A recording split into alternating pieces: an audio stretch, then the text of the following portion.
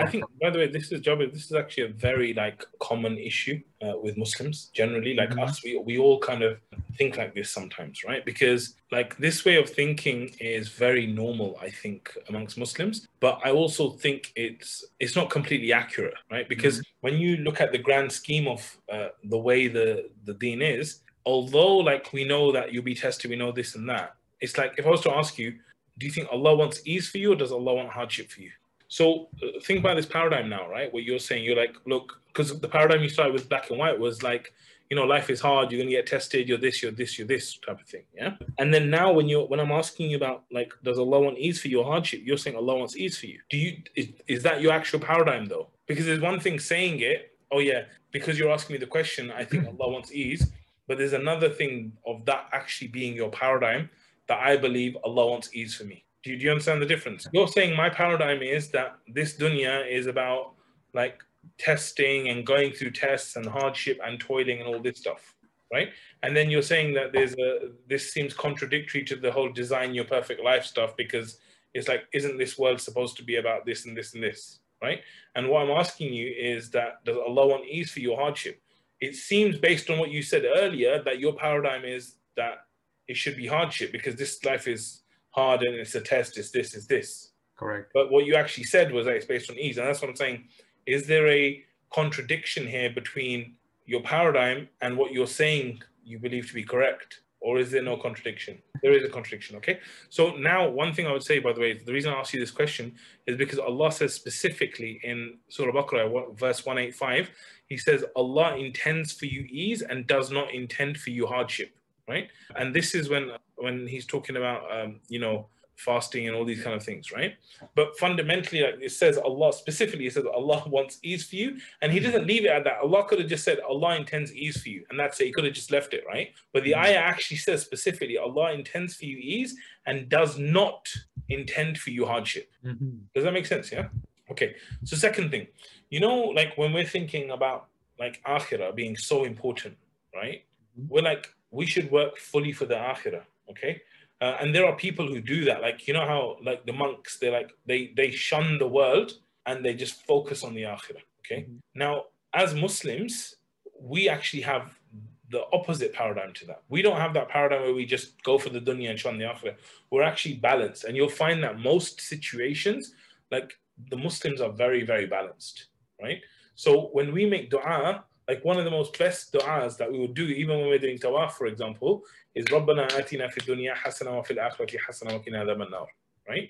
So we actually ask Allah for good in this world, right?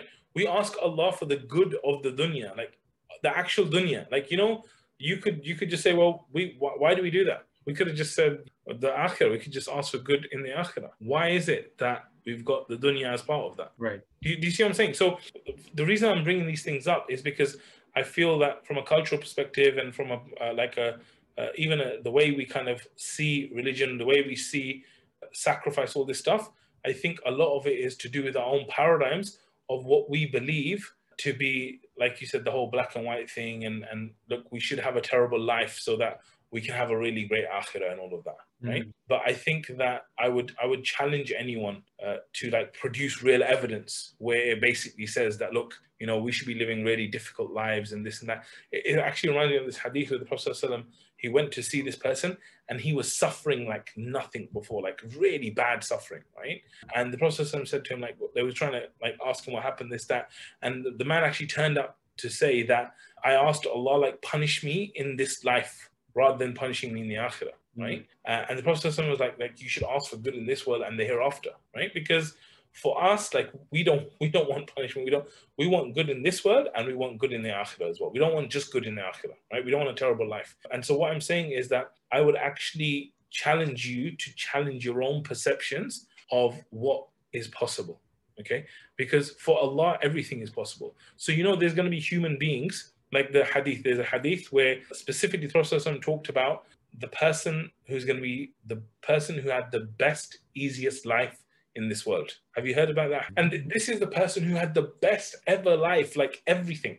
Okay. So we know from that hadith that Allah can give someone like the most amazing, best comfort, all that easy life. Correct? Right? So for me, it's like, okay, how do I be that person? who actually gets such an amazing life and such ease and such goodness and all the blessings of Allah, and I get those in the akhirah as well, right?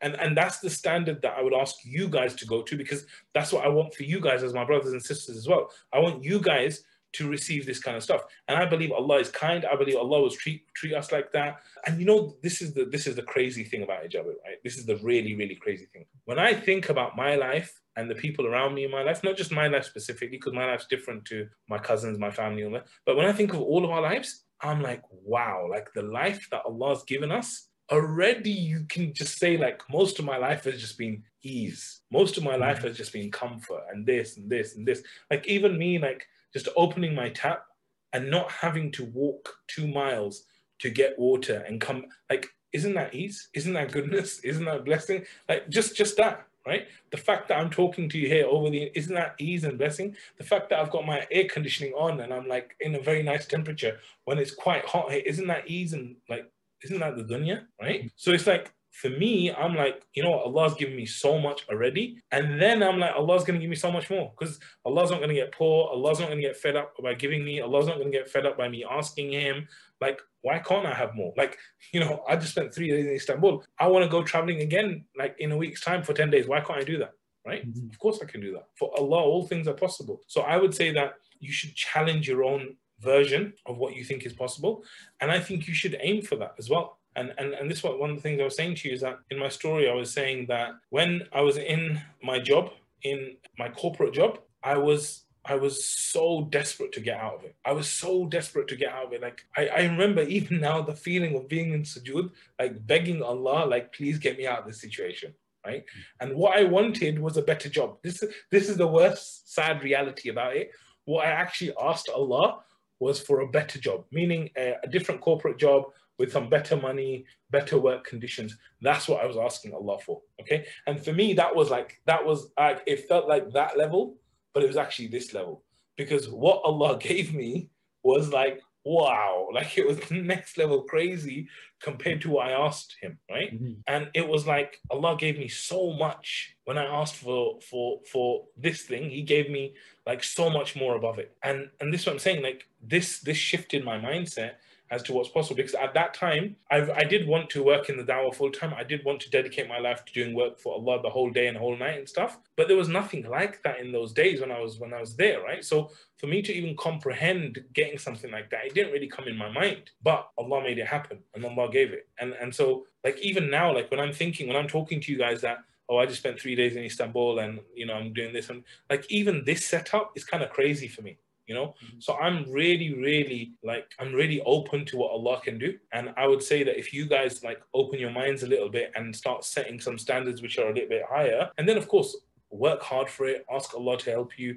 Like I really believe this stuff can be achieved. Is there Jannah here? No, there's no Jannah. Like I will argue with my wife, I will tell my kids off, I will get late for stuff, I will get parking tickets, I will, like this is the nature of the dunya, right? Like there's always, like no matter what you benefit in, there's always going to be pain. Like right now, one of the things I want you to do is actually go to the UK, because my family, I've got people who are my close family who are getting married, and then we've got this whole red list issue and this and that. I can't go freely to the UK without spending 10 days in a hotel. I don't want to do that to my kids and this and that. So it's like, it's not perfect. It's not Jannah, right?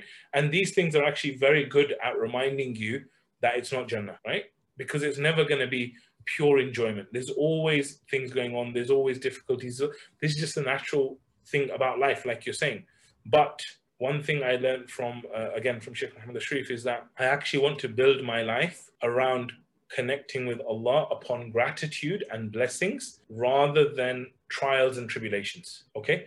I want to build a relationship with Allah that gets stronger through blessings and gratefulness rather than trials and tribulations. So most people, they will actually get closer to Allah when they have difficult times and this and that. And it's normal for all of us, right? But what I'm trying to do is have this mindset of like being really grateful to Allah for tiny things that no one is grateful for. But I realize the gratitude in these things. And I'm just sharing these things with you just so that you can benefit and you can understand. Otherwise, I wouldn't share them with you, right? Like I'll give you an example. Like yesterday or day before, my son, my daughter, and my wife, all three of them are laughing at me. Okay, like one of them must have told a joke. something funny about me, and they're all laughing at me. Okay. So I'm sitting there in that moment. I'm laughing with them. Yeah. It was like funny. It was about me or whatever. I'm laughing. But while I'm sitting there, I'm laughing and I'm looking at them and I'm looking at their three faces, right? And I'm seeing them happy and I'm seeing them laugh. And I'm saying, Allah, thank you so much for this moment. Like, for me to be with my wife and kids and to see them happy and experience their happiness, and for you to give me this moment, like, this is so huge. It's amazing for me. And I'm like, if I do this more, what will Allah do? Allah has guaranteed you and me that if you're grateful, Allah will increase you, right? So what does that mean? Like, Allah will hold his promise. Like, if he says something, he'll do it, right? So if you are grateful to Allah for these great things, these great moments, these great blessings, Allah's going to give you more of them and more of them and more of them, right? And then also you put your reliance upon Allah. You know that this moment of the kids being happy and your wife and you having a good time, this is not from you. This is not because of me or my money or my power or any, it's not me. It's actually Allah who's made this whole moment possible and all of this great and all of this happening, right? So with that in mind, this is what I'm saying, that how can you take some of this stuff and go, you know what, for my life, like, this is what I want. This is what I want. This is what I want to do. And I'm saying, don't worry about the trials. Don't worry about the tribulations and the toil and the dunya. That stuff's going to be there no matter what. That stuff's always going to be there, right? But like, think about things like, where do you actually want to live? What do you actually want to do? What kind of quality of life do you want to have? And actually start working towards it. And, you know, then, you know, if you've got too much money, you can give it to me. You know, if you're too happy, you can give me the happiness. If there's anything you got too much of, you go and give it to other people, and inshallah, it will be even better for you as well.